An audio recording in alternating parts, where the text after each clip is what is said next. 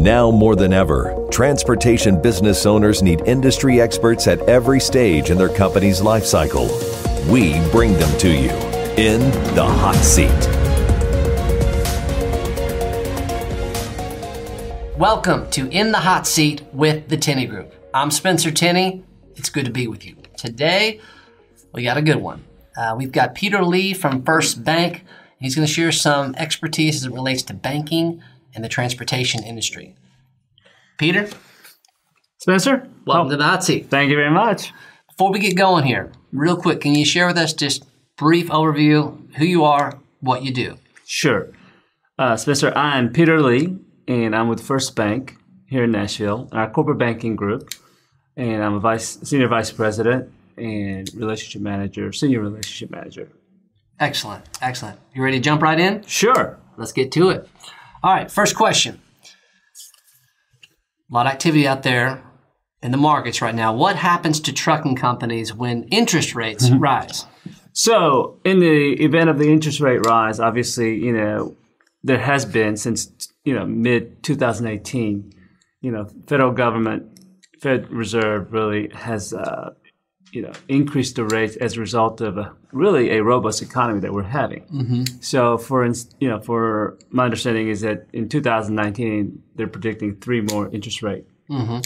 So it's always, we've had, as far as financing goes, we've had interest rates that are very attractive as a result of the lower rate. Mm-hmm. As the interest rate continues to rise, obviously our trucking company will face with higher interest rate for financing their trucks and trailers and so on and so forth. So it's been more of using a short-term interest rate instrument to finance trucks in the past for let's call it the last 10 years. Okay. Now the rate is going up, therefore they should think about a new strategy, including a fixed rate going forward. And so that predictability is what is key here. So, Peter, you know what I do. Yep. In terms of working in the acquisition and the business sale world, when these trucking companies, I find there's a lot of confusion when they go out to finance growth through acquisitions as far as what does that banking relationship look like. So can you share with our network what should they expect in terms of how you go about evaluating whether or not they're going to be capable of getting the financing? And then, once you decide that you want it, what do you typically extend to them in terms of credit to finance the deal? Right. So, historically, obviously, we want to have companies that have performed well, right? Mm-hmm. That's just a fundamental, right? That's just basic fundamental. From there, we do want to see exactly what is the purpose of the acquisition, how that fit within their strategy, okay? Yeah. And therefore, we want to know what the potential buying will help them enhance their going forward as far as their profitability, but also growth and so on and so forth. So more specifically, the banks are looking for, of course, solid management team, number one. Amen. Yeah, because you can have all the tools in the world. If you don't have the people leadership, then you're taking a big risk, in my opinion. Mm-hmm.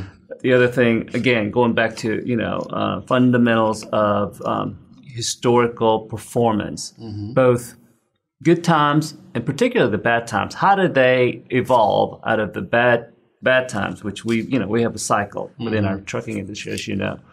And so that really speaks aloud, and it really provides us with a lot of assurance that they can pull themselves out of the low point as well. That's key.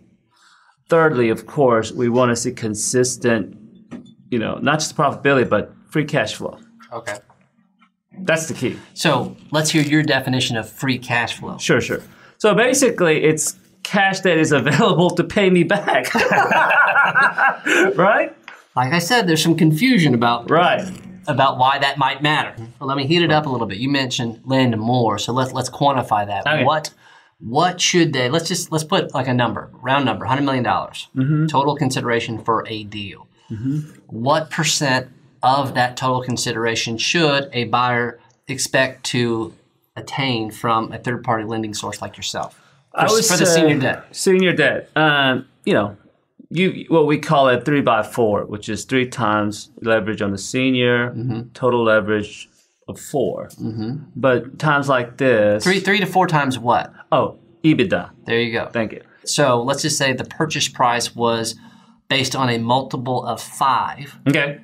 We got max leverage at 4. So what that means we got one more turn of EBITDA to deal with to get to the purchase price. Where's that going to come from?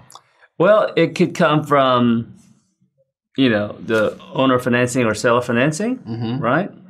Or you can go outside the bank market and use the what I call it, mezz or second lien or whatever. Are you when you calculate the total leverage as part of that 4 multiple? Do you include the mezzanine and the seller financing as part of that calculation? You do. So okay, so if that's true, then will we need some equity to kind of get the rest rounded out? That's right. Okay. Yeah, that's correct. Excellent. Yeah, so what would be the difference in terms of a typical rate for acquisition financing for the senior debt versus the mezzanine debt? Yeah. Depends on the credit, the strength of the credit, overall. Right. We don't have to go into details, but I would say probably, traditional bank debt could be anywhere from 2.5% to 4%. Okay. Versus, these non-bank deal could be anywhere from, call it 7 to 10%, Or more. Yeah. Or more. Yeah. You've been doing this for 28 years. You've accumulated a lot of knowledge, but I'm curious. You go back in time 28 years and you take banking off the table. Where do you think you would have ended up professionally? Oh, wow. That's a good question. Actually, I was trying to. I love history and I love political science, and I wanted to become an analyst for CIA. Interesting.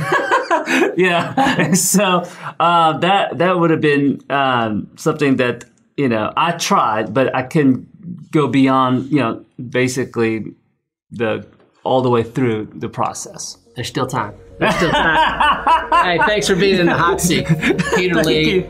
Hey, thanks for joining us. I'm Spencer Tenney. Until next time, we'll see you then.